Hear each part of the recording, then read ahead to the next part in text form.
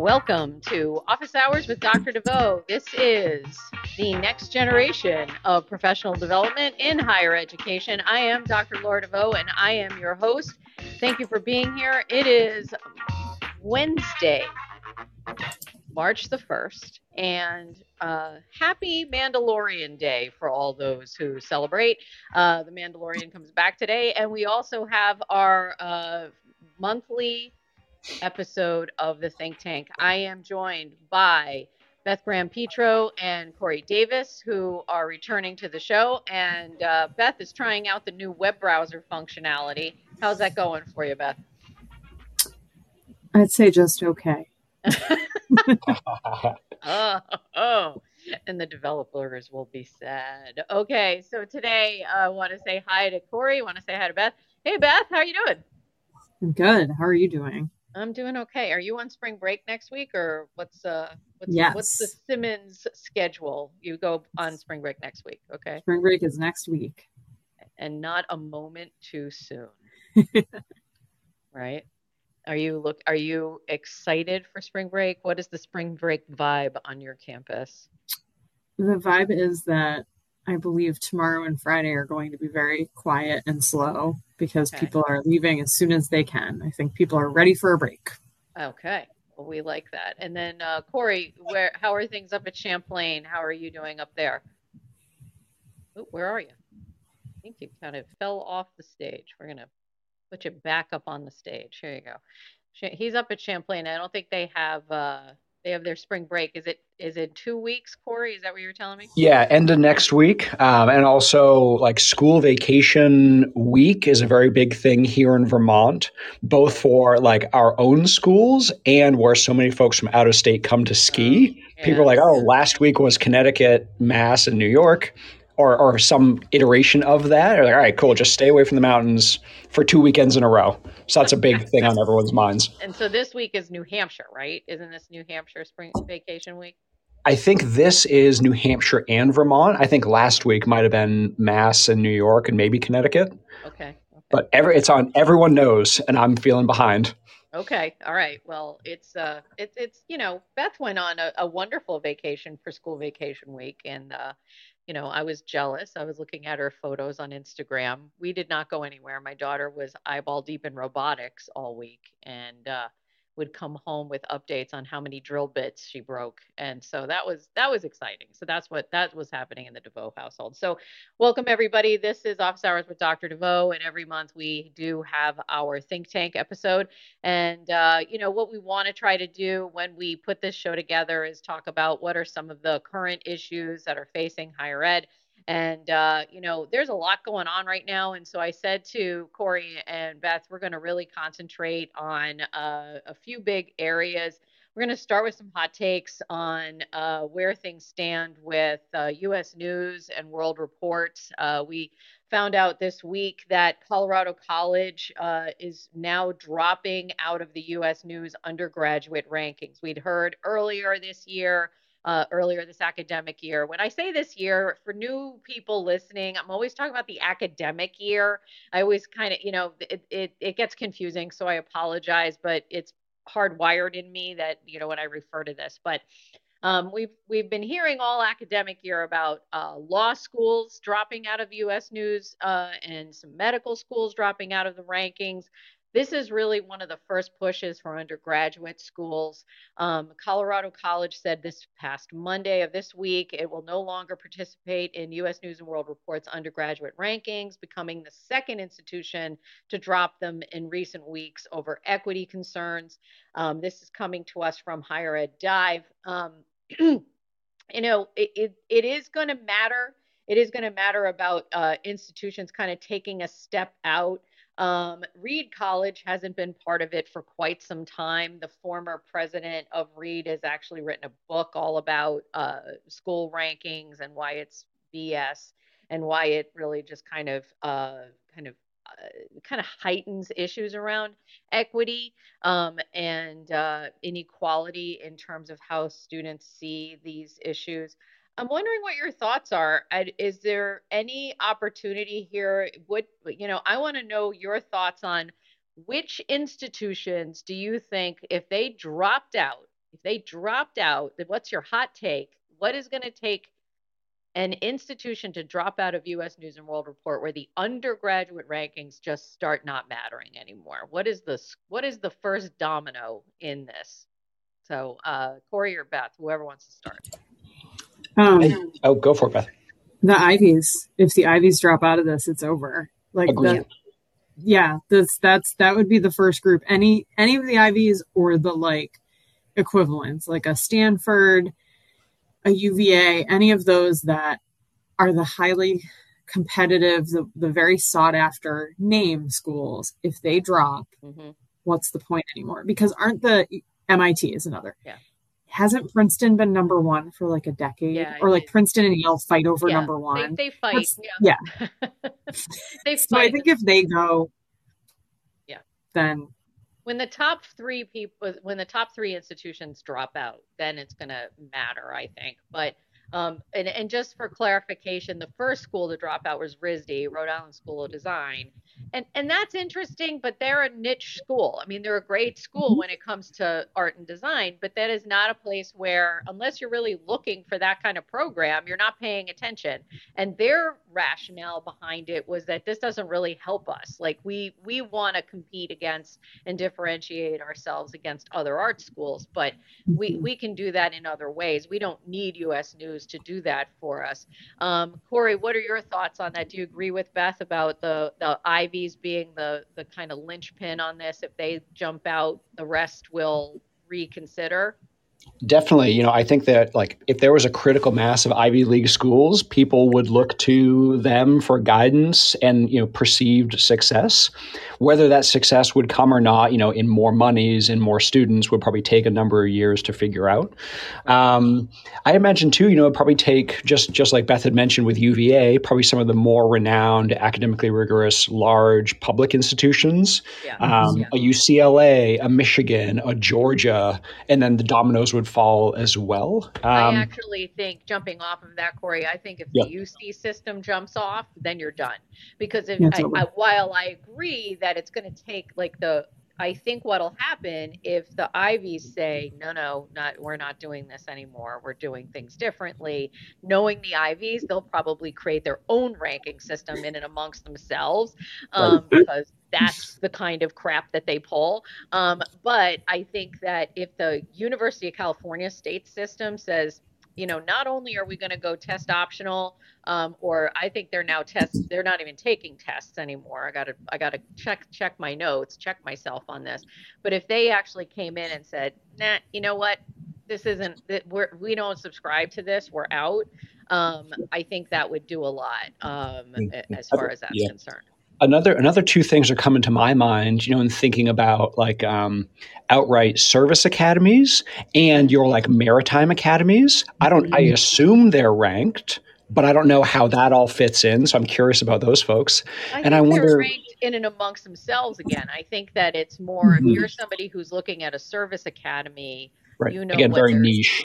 Yeah, it is really about what you're looking for. I think it's really interesting. For something completely unrelated to this, I interviewed someone who heads up one of the biggest union organizations related to transportation, and he was talking about the importance of some of these committees, or some of these organizations, specifically like Mass Maritime and the Coast Guard Academy, and students who come out of those programs come out with a lot. And there's a new ranking here. I see Sheila in the audience. Hey, Shigs, come on up if you want. The idea around there's a new ranking, and that's upward mobility that US News is throwing out there. And that you see a lot of schools kind of saying, oh, we may not be here, but we are upward mobility. So I wonder if they're muddying the waters on the rankings a little bit so that they can say, oh, we're doing different types of rankings, and that might hold on to people. So I think it's interesting. I think it'll be interesting to see what happens with this. I would like to see more state institutions say, nope, we're not going to subscribe to this anymore, and see if that pushes it. So I think large state institutions, places that have a national reputation, and the Ivies, if they start to jump out of the US News rankings, we're going to see some things happen. Laura, Um, it also makes me think of, and this might be a little bit of a stretch, but is something or a conversation about accreditation mhm. next? Is that a Yeah, bigger thing? In 10 years, we're going to be talking about that. I think, so long as people agree to that and yeah, aspire to that, it gives it a lot of power yep, and influence. I wonder if that could be the next thing in 10 years. yeah, Because decades ago, like rankings were really important and people still perceive that to be important. And now we're seeing a shift. I wonder if that might change things for the accrediting folks around the country. I think that accreditation will be a thing that we are going to know more about from a layman's terms, what that actually means. If an institution has proper accreditation, I think there's going to be more scrutiny to that. As I've been saying for quite some time, higher education is the only field that accredits itself.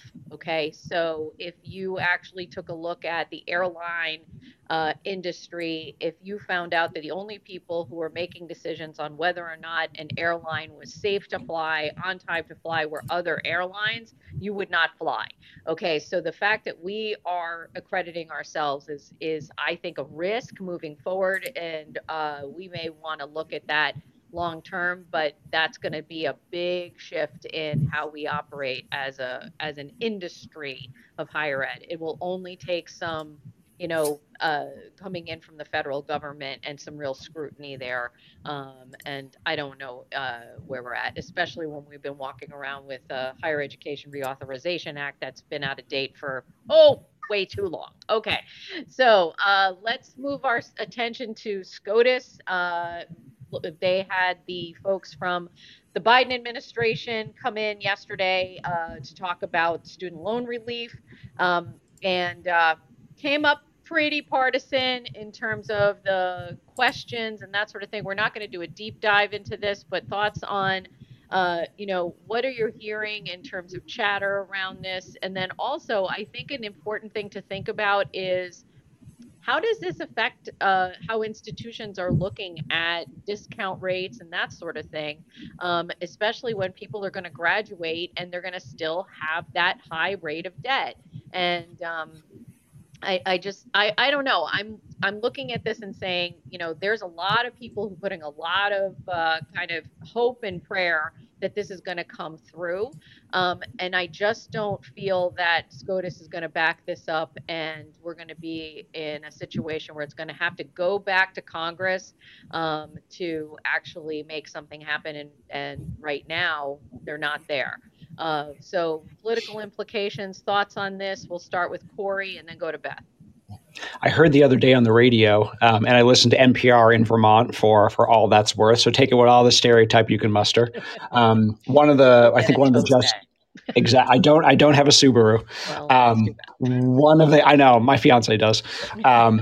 One of the pieces I heard, I think Justice Gorsuch asking about was fairness.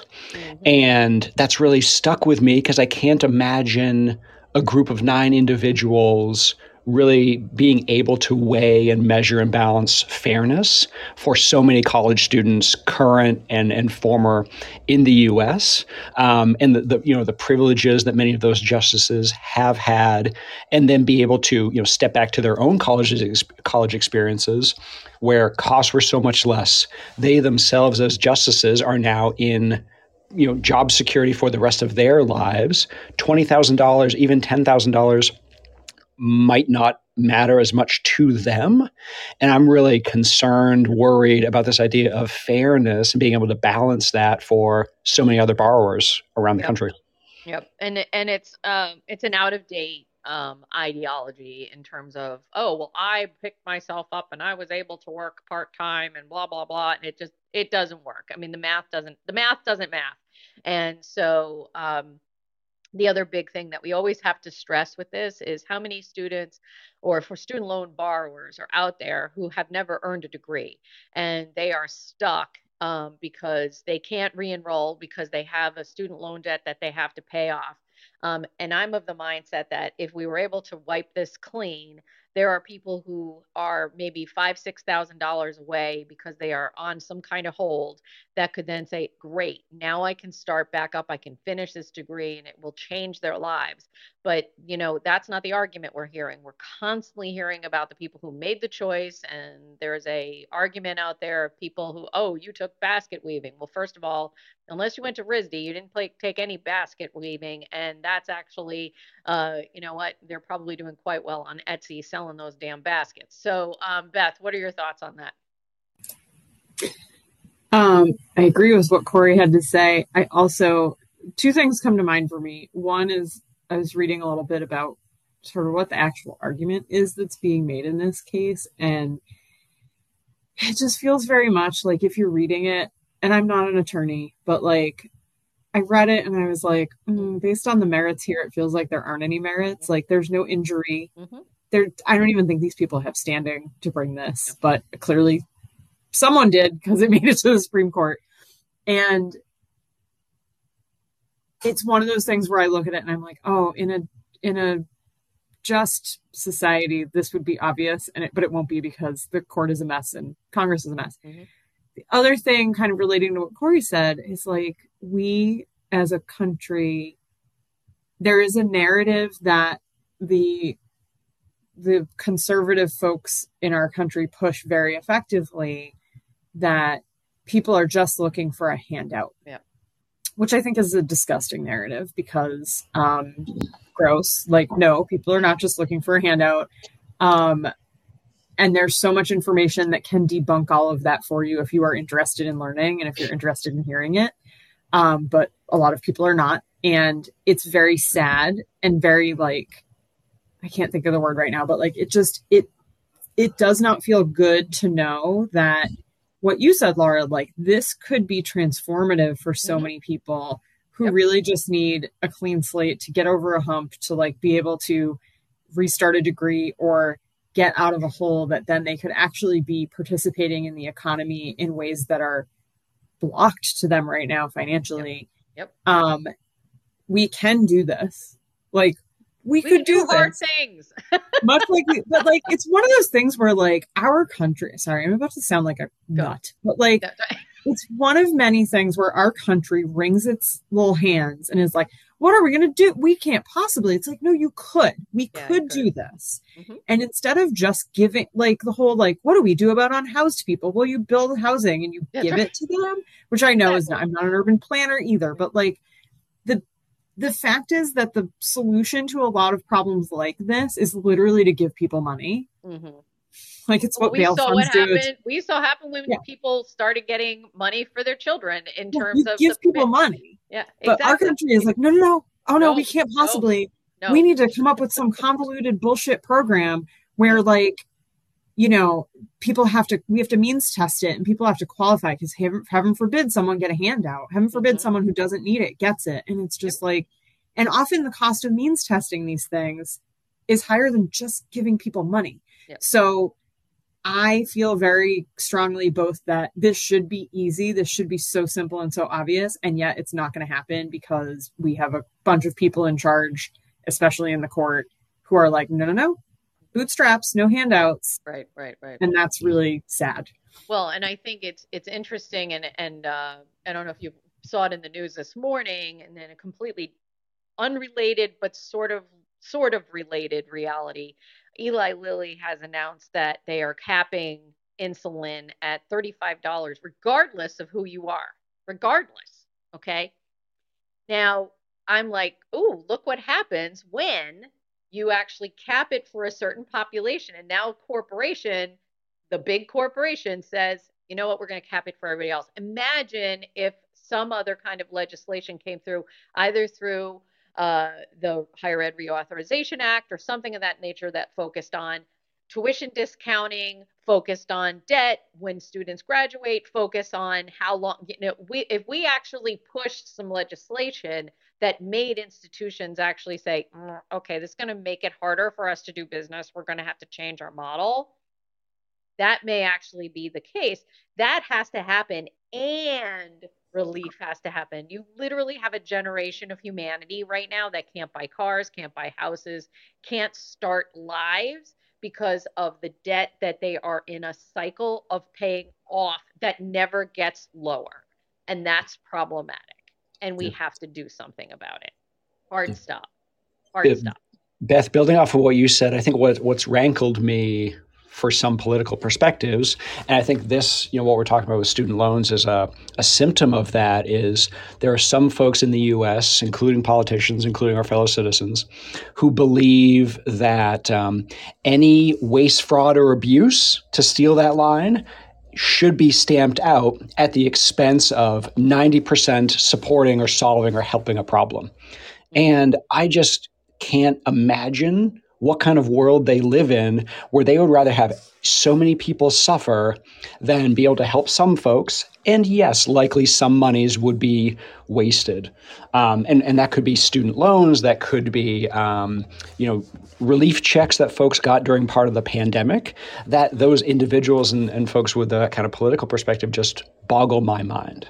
Yeah. I think too, it's part of the administration's recognition of how costs of higher ed have just skyrocketed, and maybe this is the tool or a tool they feel as though they can control without being able to attack the root. And so maybe regardless of if this fails or not, still going to try to, okay, we recognize the root of the problem. Now what are we going to do? And Laura, your comment too, thinking about how does this play in with admissions and financial aid, I could imagine too, if this does go through, what would stop a financial aid office from saying, Laura, you're a sophomore. We'd love to talk to you more about our Biden Promise Match Yep. program. The Yep. feds are going to give you this much. We are going to give you this much. Please, come to us. Please transfer to our institution. I could see some savvy people out there thinking this would be an opportunity. Right. We could cobble together another 10 grand, another 20 grand to entice people to come to our school, and they'll spin it, you know? Right. And it's also, I think, we've done conversations in the past about tuition resets that are happening on some campuses. I think the more we actually start to see tuition resets, the more we start to think about putting some pressure on institutions about how to change the model. That's going to actually be the things that get people in the door, and provide us with some opportunities to expand who we are enrolling. Speaking of that, I want to talk about some shows that are coming up over the rest of this month. We have 3 shows, all focused on veterans, and veterans on campus. Speaking of communities that really can be a way to not only jumpstart your enrollment, but also diversify your enrollment. And so we have shows. They're all on Fridays. They're on the 10th, the 24th, and the 31st of this month, all talking about veterans. The first show will talk about veteran ready campuses, how to make sure your campus is veteran ready, what that might look like. We are going to have a focus on, also we want to make sure we're going to talk about women veterans and what that means in terms of their needs within that veteran ready environment. On the 24th, we're going to talk about mental health, and what that actually looks like for veterans. There is a trope out there that says veterans are a suck on your needs in terms of what you're providing on campus as far as mental health is concerned. And while yes, veterans do need access to disability and accessibility services as well as mental health services.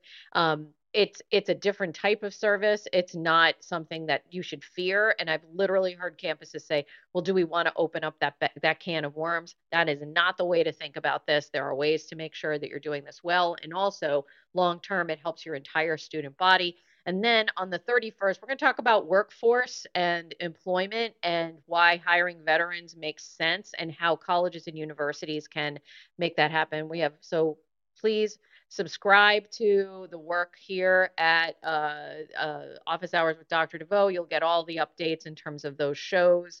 And I'm thrilled to have Dr. David Bakke, who's literally written the book on Veterans Affairs, who's going to be joining me on that show, as well as some other guests. So it's going to be a great month of veteran discussions, and I hope you join us for that.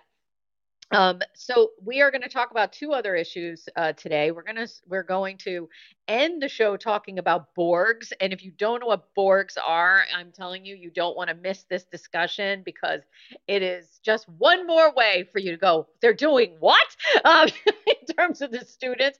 But we're going to hold off on BORGS. We're going to end with BORGS. So instead, we're going to start the next part of the show with the conversation around DEI, which is absolutely under attack. As and Drag shows and drag performances, which are now illegal in the state of Tennessee as of this week. And that means they're illegal on state property. And it got my brain going about how the way this particular anti-drag legislation is written. It's clear it's going after trans people as well. It's clear it's going after free speech. It's clear there's a lot of things about it that is very clear that it's not only about drag performances. There's a broader aspect of this, and I wrote this week in my blog about how when we're looking at DEI as well as issues around LGBTQIA support, whether it be around student just day-to-day support or things like a drag show. I mean, like I think about the colleges that I've worked at, and that having a drag show on campus is a big deal. It's something they do with regularity as like a big event of the year and something people really look forward to. Imagine being at a state institution right now in Tennessee and saying, okay, can we even have this show anymore? Can we even do this program anymore?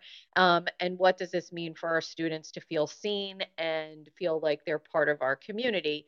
And I wanted to turn our attention in the blog. I actually brought up the idea around the abortion access folks in our lives who are actually trying to push this. You can't just think about the thing that happened now. You got to think 2, 3, 4 steps down the road, and they're already in line to fight back and have access solutions or at least end arounds if medical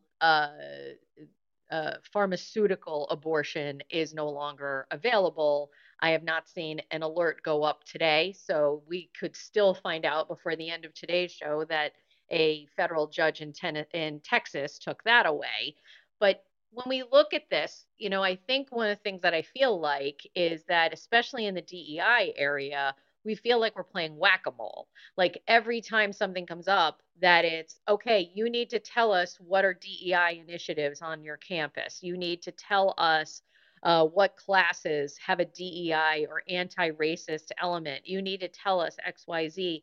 And I think that there is a think about your reality and look down the road. I see Shigs in the audience. I don't know if she has time today to jump up. I know she's had some time to go to her legislators in South Carolina and talk about what matters on her campus down there at Winthrop University. And I know that there are ways that we can structure this in terms of these conversations. And one of the arguments I keep making is we have to go to, there she is. There she is. We have to go to this idea of providing data and saying, not only about what are the programs we're offering, but students who go through these programs are more likely to graduate, are more likely to XYZ. What does that look like? And so, hey, Shigs, what's up? You can take yourself off mute and say hi. Hi, everybody. So sorry that I couldn't jump on immediately. There's a lot happening on my campus today. So Oh, I need to let some people know I was coming on the call unexpectedly and I needed them to give me some space in order to okay. do that. So happy to be a part of the discussion. And I think I just heard that we're talking about DEI and what's happening in the various states. And I will tell you that I have an interesting vantage point on all of it at this point. One, because I live in South Carolina. Two, because I have friends and colleagues in Florida, Hmm. coaching someone who is in Texas. And I have a sister who is in charge of diversity, equity, and inclusion for the University of Oklahoma. And so I am getting to hear about this from all sides. And my sister and I are fairly calm about this whole discussion, Hmm. even in the midst of all the drama that is unfolding, because I think our approach to this, and many people's approach to this, but we almost have to be reminded when there's so much hyperactivity around these topics. We have to remind ourselves of what the goal was for diversity, equity, inclusion, social justice types of initiatives on our campus. And when other people continue to focus on what they are turning into buzzwords and words that are laced with all sorts of other kinds of isms, then we have to go to the foundational level of why these programs, policies, ways of being were put in place. And really, our mission has not changed in No. terms of, our notion of helping students to feel like they belong, helping them to connect to our institutions, helping them to find their place and space on our campuses, and to remind other people that diversity, equity, and inclusion, when done well, really is inclusive of every single person at our institution. And Hmm. so we do need to be talking about, and you mentioned this, Laura, when I went to the State House, I talked about things like social mobility. Hmm. When I talked about diversity, equity, and inclusion, I included conversation about our post traditional students, about our veterans, about our first generation students, because so much of this discussion centers around race and ethnicity, and and the truths that we are not willing to face in America. But let's not confuse what diversity, equity, and inclusion is really about. It is absolutely inclusive of every single person that is walking, talking, breathing on our college campuses, including people who identify as majority, including people who reside in a more privileged space. They too have a need to be connected and to be included, and so we're just asking for that seat at the table so that everyone else who would not normally be heard from at that table is able to be a part of that. I will say that those conversations that I had at the State House, first with the House Ways and Means Committee, and then later with the Senate Finance Committee, went beautifully, because I did talk about it in its most expansive form and in a way that it would land with people. It doesn't mean that we don't still have issues. It doesn't mean that they still didn't ask for the list of diversity programming on campus, literally on the same day that they also, at the State House, gave Winthrop their fifth year of being, the institution that advances the most people of color and women, and gave us an award for it. And so, Right. it's this interesting world that we live in. I'll stop there since I kind of came in on maybe No, the tail end of I that mean, you have a conversation. wealth of lived experience, and the information that you provide is far better than anything that I could throw out there. But I want to make sure that you also have a space. I think one of the questions that I have for you right now, and Beth or Corey might have a follow-up as well, is that a question I have is, do you ever have a moment, maybe when you're talking with either the people that you're mentoring, talking to your sister, or maybe talking to legislators, that you say something and they kind of clicks. Maybe one of your mentees says, you know what, I said this and it finally clicked with somebody about how important Mm, this is. Maybe your sister has brought it up because of the work she does in Oklahoma, or maybe you yourself has said something to a legislator and they finally went, oh, you made me think about it mm, differently. mhm, That's a question I have, because I think sometimes people, as you said, like there's this frenetic pace of this panic, right? And what do we say? And what do we do? You know, and what does that actually look like? And they are like, I don't even know what to say to make people stop and listen. So, is there mhm. something that you've heard that you say that will make someone stop and listen? Well, and this is where I'll borrow from my sister and maybe give you her phone number so you can pull her in for some of these That'd be good. conversations. She is in Oklahoma, and her title is Vice President for Diversity, Equity, and Inclusion, for the University of Oklahoma system, if you will. So she's over all three institutions and is often invited to speak before, their state legislature. And what I love about her is that in addition to whatever information been asked to share with this group, that she also will ask them questions. And so her questions center around, tell me what your definition is of critical race theory. Tell me what your definition of diversity, equity, and inclusion is. And often they can't answer that question and it kind of stumps them.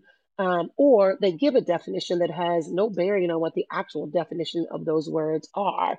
Yeah. And then she will highlight for them and point out to them, that again, when we're talking about diversity, equity, and inclusion, that many of the programs, services, initiatives that we put in place serve those who are economically disadvantaged, serve people like our veterans, serve people like our non-traditional or post-traditional students, whichever language you Yeah. use on your campus, and that in the process of trying to avoid certain spaces, that we're in fact making it more difficult for the very populations that are our primary populations on our campus to do life on the campus and to have access to the resources, services, and supports that they need to be successful.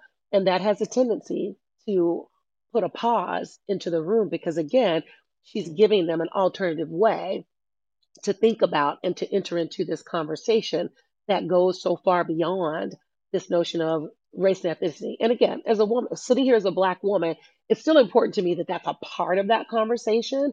So I'm not saying that, suggesting that we should avoid that.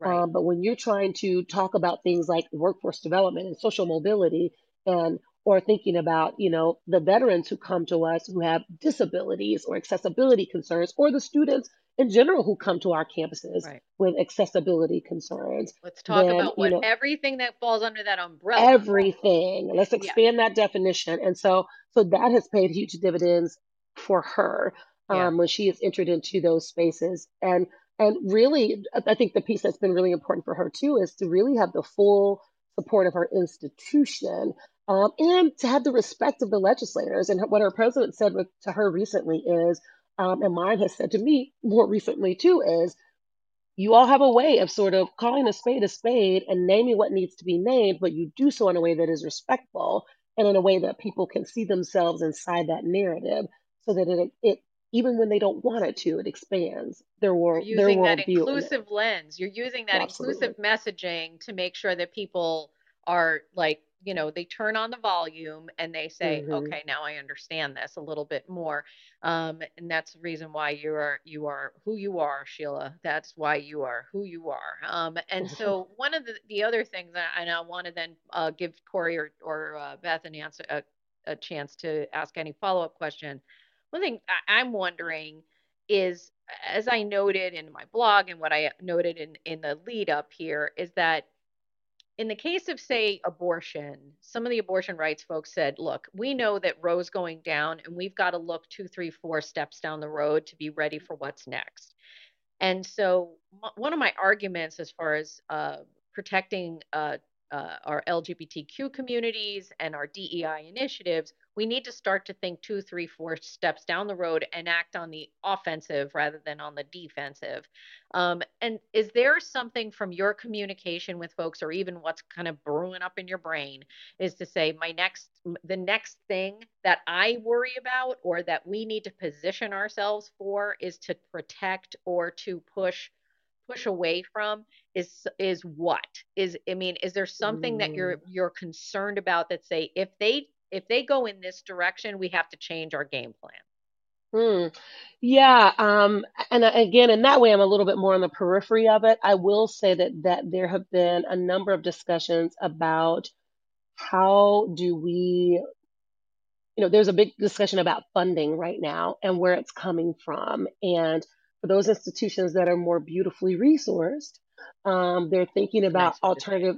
alternative, right? I mean, the University of Oklahoma is not the same as Winthrop University, where I am right now. And so they have deeper pockets. And so what they are able to do is they're pulling from budgets and funds that, the state has no ownership Yeah, yeah, over. yeah, So yeah. you can't touch some of my auxiliary funds. You can't touch my Mm, foundation accounts.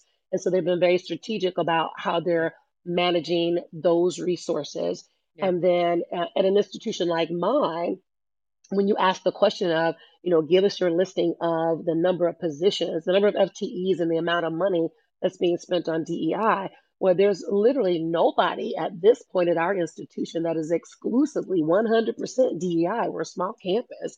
Mhm. So you have multiple people A who have beautiful a campus, but portion. small. Yes. Right, exactly. So you have a portion of our jobs that is dedicated to it. And literally, the way our job descriptions are written, I can say, this person, 15% of their job is DEI, and this person, 20% of their job is DEI. But really, they have all these other functions that they do too. And so, and that helps people to better understand. Now, there are some people in this state that are in particular that are in danger, because there are some colleges that have whole units that Right, have, right, you right. know, 5 or 6 people, and this is the work that they do on a regular basis. And so, again, the discussions that I've heard in that space is you need to get crystal clear about how you program across the board and comprehensively, and be able to point to how you touch every single population, in a variety of different ways. And so for people who have not been operationalizing the DEI SJ agenda in a much more comprehensive way, because sometimes we do have a leaning, then it behooves them to really recalibrate so they make sure that they're doing it in its broadest and deepest form.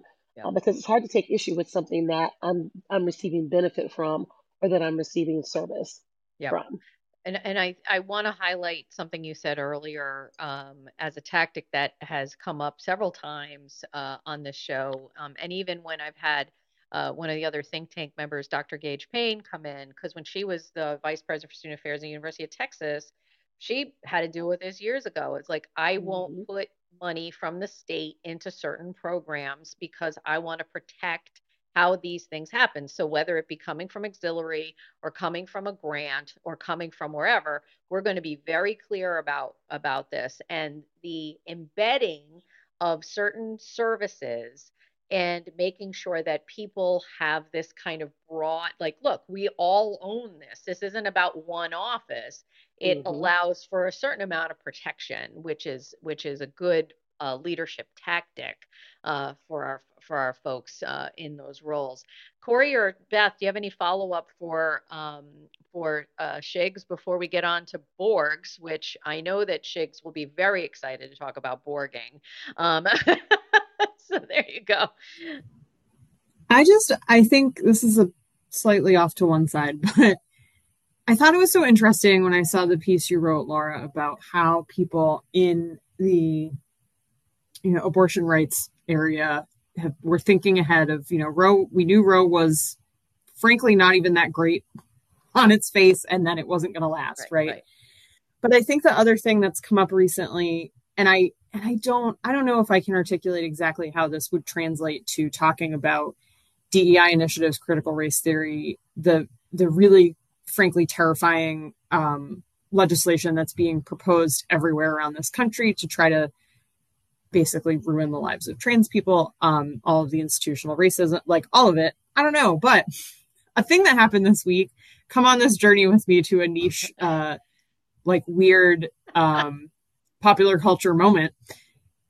Earlier this week, I don't know if you all remember a little TV show that used to be on TLC that was called 19 Kids and Counting. Oh, yes. Oh, we're going to talk about the Duggars. We're going to talk about the Duggars for a second. Yes, we're going to talk about the Duggars. Yes, go there. Go there. So they have been not in the news quite as much because the show got canceled because the oldest son is in prison because he's a rapist. Bad things. Okay. Yeah. But a lot of the other adult children in the family still like operate on social media. They have like YouTube channels or Instagram accounts where they do some, I don't know, light influencing, I guess. Yes. And one of them posted a YouTube video the other day on the family channel, seeming to announce in the beginning of the video a pregnancy, but then by the end saying that the pregnancy had been lost and included in her description that she had needed a D&C procedure for a missed miscarriage. This started an absolute firestorm on social media because people were pointing out, like, hey, your family has publicly talked about abortion as a Holocaust, which yikes right there for other reasons. Your family is virulently anti-abortion, but the procedure you got to have to preserve your health is an abortion. Is something that, like your laws in certain states are trying to outlaw, or that like the laws in certain states, even if the letter of the law doesn't say a person can have a D&C after a missed miscarriage, it's wonky enough that doctors, I actually just heard a thing on NPR this morning, a doctor in Texas was like, I'm not sure I can even talk to you about this. And even though the law doesn't really say that, medical providers are understandably nervous about what they can and can't do, etc. So this was all over the place earlier this week, and I saw a very interesting thread on Twitter by a woman by the name of Mani Gandhi, who is an attorney who co-hosts a show called Boom Lawyered, and also writes for Rewire News Group, which they do a lot of great journalism in the area of abortion rights. And she was basically like, hey, we don't have to be nice to the Duggar family to win hearts and minds on this issue. We have the hearts and minds. The majority of people in this country believe there should be safe access to abortion. we need court reform. We need election reform. Like, we need to stop trying to spend all this time thinking we're going to go to these people that hate our guts and don't agree with us and be like, if I tell you one more sad story, you'll, this is what's going to do it. And you're going to come over to my side and you're going to believe what I believe. They won't. We need to reform the institutions that are making it so we have this ridiculous conservative majority on the Supreme Court that shouldn't be there. Sorry. Wow. I'm getting very political today. Sorry. But yeah. So like, and it stinks. Like, what an awful way to feel, right? That like you could bare your soul. You could say, you know, if you are a person who has had an abortion, if you're a person of color who deals with microaggressions, if you, all these things, you could, a trans person who's trying to say like, I'm just trying to live my life. I don't actually know why you are so obsessed with my genitals. I just want to use a public restroom. Right. And I'm just going to get in and get out. Like, who cares? That's not the point. Right. And it should be like, we should be able to say like, hey, I need to live too. I'm a human. I should be able to live and like enjoy my life and have the basic things that everyone else gets, like, or we should be getting, like healthcare and food and a safe place to live. But no, it's not convincing people. And so I don't know. It was so interesting to me to read that because it really crystallized something for me of like, oh, it can feel good sometimes to tell your story, certainly. But I don't know that it's going to bring around people who really want to do the thing they want to do to be cruel, frankly, and to maintain their own position Cruelty within. Is the point. Yeah. Cruelty is the point. And also like we enjoy a lot. Those of us who are very privileged enjoy our privilege and don't really want to give it up. And that's not easy. It's not easy for people to reconcile with that and to admit like, oh, wait, like this institution, this government, this way that these things run, that's really unfair to a lot of people actually benefits me a lot.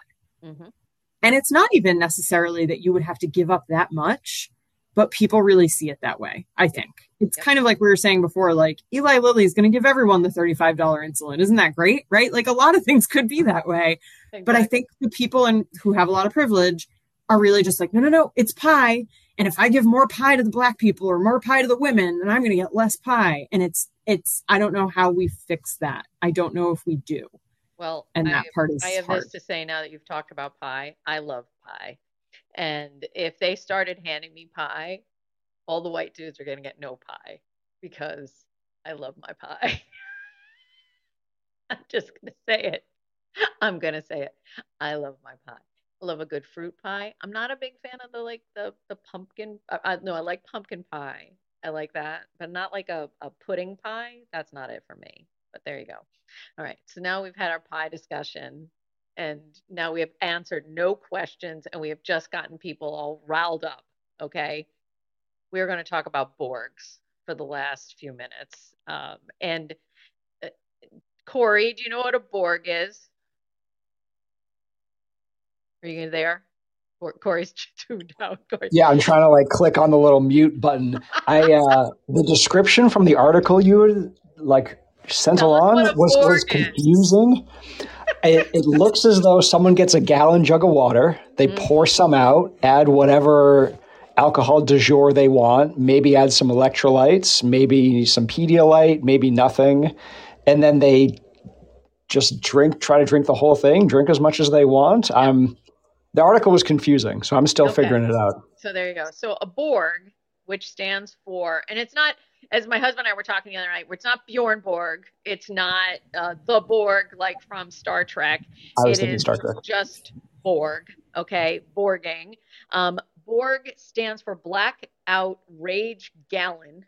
Okay, and so it's a Blackout Rage Gallon, and it's all over TikTok. And I will say most of the videos on TikTok are white people. So I'm going to say this right now is that there's not a lot of Black Twitter out there doing this blackout, rage, drunk bullshit. So let's like big mad props to the blonde girls. Anyway, so you've got this situation and they're walking around with this gallon jug and the thing you see on TikTok is that there's different recipes. So they take out some water, and some people have said one of the things you need to do with the water is don't throw the water out. Put it aside because you're going to need that water later when you do go to sleep because it helps you not be so parched when you wake up. Okay.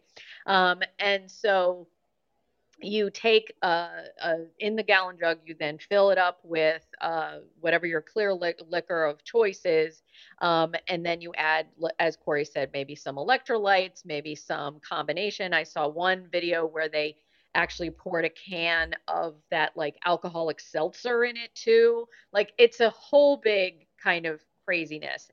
um, Beth, as we know, for those of you who have been listening to the show before, has a master's in public health and has a specialty in terms of alcohol. So let's talk about this, Beth. When you saw Borging, um, what was your first impression of this? Where did you go with this? This is, and I, of course, had a flashback to Four Loco back in the day when that was the big thing to drink. And, and I'm not going to do my Yeah. six mofo story. We'll talk about that later offline. But Beth, Beth, what's happening? So first and foremost, I was behind the times because I recently spent 4 years at a very small institution where, not that there was no partying, but the partying on that campus was a little out of the mainstream. And now I'm at a women's college and the women know how to drink too. But like, I haven't been on campuses that have quite the party scene that maybe some of your big state schools do or whatever, right? And so when I heard about it, the first thing I did do was say to my husband, who is not in higher ed, but I was like, what do you know about the Borg? And he immediately was like, resistance is futile. And I was like, no, not Star Trek. But then I went to my very best friend from graduate school, from my public health program, who works at a college that, let's say their party scene's a little more lively. Yes. And she said, oh, girl, I made an educational display out of gallon jugs the other day and sent me photos of it. So like on some campuses, this is very hot. I think it's a half gallon of liquor. Yes, it is a half gallon of liquor. It is not a small amount of liquor. And it has blackout in the name. So like, I did read one piece that was like, there's a little bit of harm reduction in this. And like, technically speaking, yes, it's great that you have your own vessel, right? You're not drinking from like a shared a garbage can full of jungle juice. So that's a tick in the plus column. You can own vessel. Yeah, you have your own thing. No one can mess with it. You can make it taste the way you want. One article I read did point out like you can make it non-alcoholic and no one will be any the wiser, which is also true, but you can do that with many non-gallon sized. Like when I was pregnant, I walked around drinking a bunch of seltzer water with lime in it at functions early on, and people did not know it wasn't a gin and tonic. You can do that with a lot of drinks. That's right. I just am very stuck on the fact that it is a whole gallon and that half of it is still liquor. Yeah. That's a lot. Even if, and I think, God, I'm about to sound 100 years old. What I gather is that the kids are doing this at like a daytime thing, right? Yeah. This is like, we bring our board to like a music festival or whatever. Mm-hmm.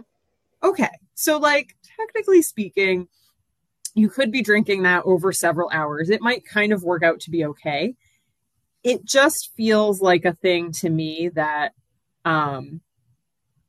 there's still a lot of room for people to really overconsume with such a large amount of liquid. And that's the point of it. Like, it's literally the point. Like, if you watch the videos, the students talk about, all right, you're going out because you're going to the football game, or you're going to the party, or you're going to the music festival. And by the way, it's March. So guess what's coming up in April? Spring weekend, which is like literally my least favorite thing. My least favorite thing was always spring weekend, because it was like, I am never going to be home for 3 days. I am going to be walking this campus until my feet fall off, because all I'm doing is playing like, you put that down. You put that down. Oh my God. Okay, here we go. Da da da da da. And every opportunity for harm reduction come from everything from, we're going to only hand out certain cups and you're going to be able to drink in certain areas. So at least we can keep an eye on things. But it was always just, they were 3 steps ahead. Talk about 3 steps ahead. The students were always 3 steps ahead. And this is one of those things where, as we're anticipating the fact that spring weekends are coming up, the campuses are getting warmer, students are going to head out with their Borgs in hand. If I'd love to hear from any of you. I know, Corey, you do conduct work. Sheila, you're looking at all of it. Beth, as far as, if you were to partner with other offices on your campus, knowing your campus cultures, knowing what's going on, what are some things you're anticipating about maybe addressing this national phenomenon, that everyone's learning from one another? This isn't just things that, back in the old days when, you would just be able to talk to your neighbor in the residence hall and they would tell you something. You're hearing about this on your phone from a campus far across the country. And you're like, hey, how come we should try this? And this is what they're doing. They're literally saying, we should try this. They're doing it at this school. Or, I'm not going to let the University of blah, blah, blah outborg us. We're going to show them how we can Borg the hell out of this thing. And they're going to be able to go off there and do some competition. So, Corey, Sheila, what are your thoughts on how you're going to maybe think about how you're going to address this on your own campuses? And we'll take Beth off as the last point on this. So, Corey, then Sheila.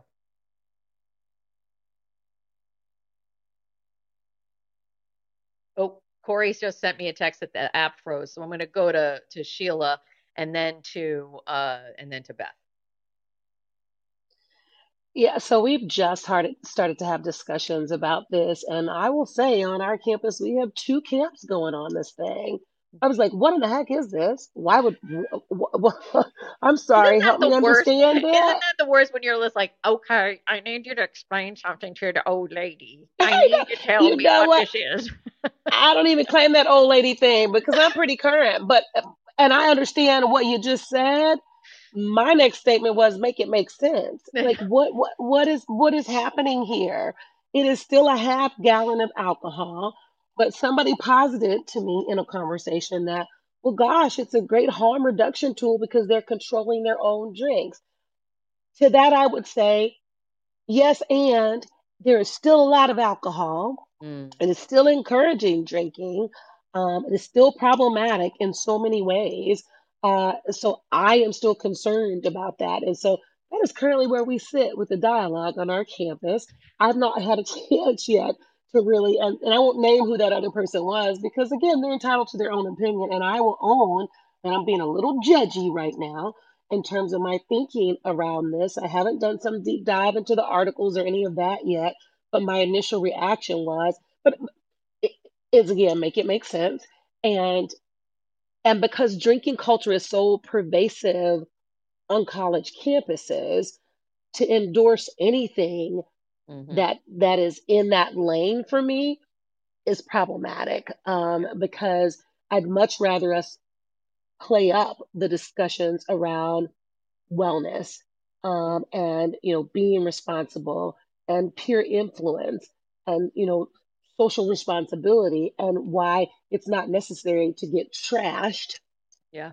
Yeah. or even semi trashed in order to have a good time. Mm, Personally, I like to remember my good time the next yeah. day, Yeah. and I'd like Yeah. to have my good time not laced with alcohol or laced with vomiting, hmm or passing out, Or or not Sharpie knowing on your how I face. Yeah. you know what I mean? Yeah. And so Yeah.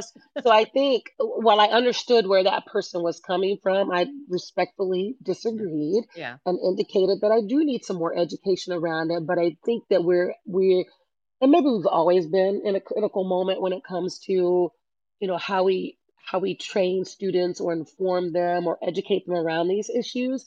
But there's something that I'm noticing in today's student population. Socially, they are already at disadvantage. hmm The number of people who don't know how to put boundaries or tell Yeah. people, no, I don't want you to be in my face, or no, I don't want to have a conversation with you, or no, you make me uncomfortable, or no, you're not invited into my room.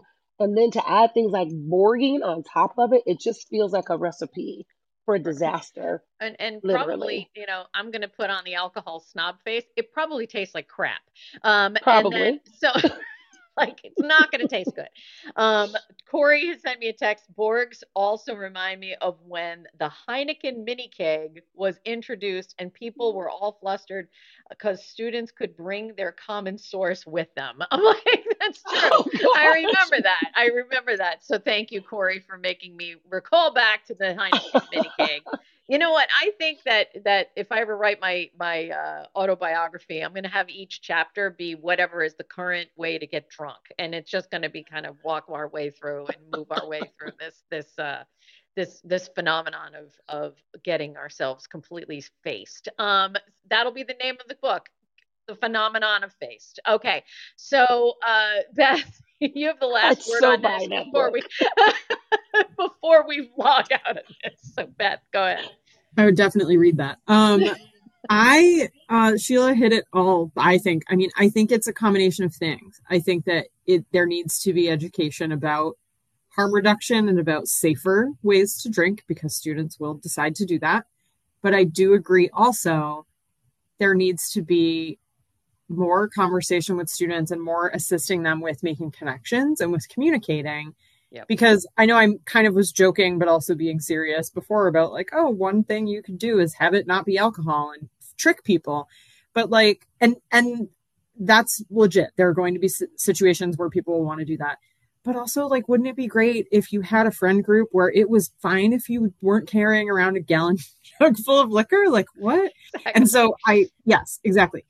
And I do think that's hard. I think it's harder than we want to give students credit for because I think even as adults out of college, you can be out with a group and say, oh, one was enough for me, or I'm not drinking tonight, or I don't drink. And there are still people who don't respond appropriately to that, which the appropriate way to respond would be, great, can I get you? What can I get you? Or like, okay, great. Like there are definitely people who don't conduct themselves well in that environment. But I think it's like any good public health intervention. It can't just be, well, we're going to tell you not to do this, or we're going to tell you this is bad, but at least you're drinking out of your own container. Like there's got to be multiple conversations about it. And I think that, if you think about what harm reduction really is, sometimes it is not what we would love for it to be, right? Sometimes it literally is a person who is going to continue using a substance that could be deadly to them, but we're going to help them do that in a safer way. Do we really want them to continue? We don't, but they have free will and they have autonomy. And so, sometimes we're going to still see them out there with the Borgs, but I think trying to continue education about, hey, yeah, it's natural. Like you're going to want to party. You're going to want to hang out with friends. You can do it without alcohol, or you can do it with less. And actually doing it with less, there's a point of diminishing returns with alcohol where you're having fun and then it goes off a cliff and it's not fun anymore. And how do you maintain that spot if you want to drink it all? Absolutely. Well, you're always also wise. I am a blessed person because I know people smarter than me. So thank you all for being here. Thank you for being part of the show. I want to remind folks that coming up over the next few weeks, we have a series of shows on Veterans Affairs. So please make sure you are subscribed to Office Hours with Dr. DeVoe right here, and you're following me on Fireside. You can rewatch right here on Fireside, the replay, or you can find Office Hours with Dr. DeVoe on Apple Podcasts, Spotify Podcasts, and iHeartRadio Podcasts. Thank you all for being here, and go on out there and learn something. Have a great day, everybody.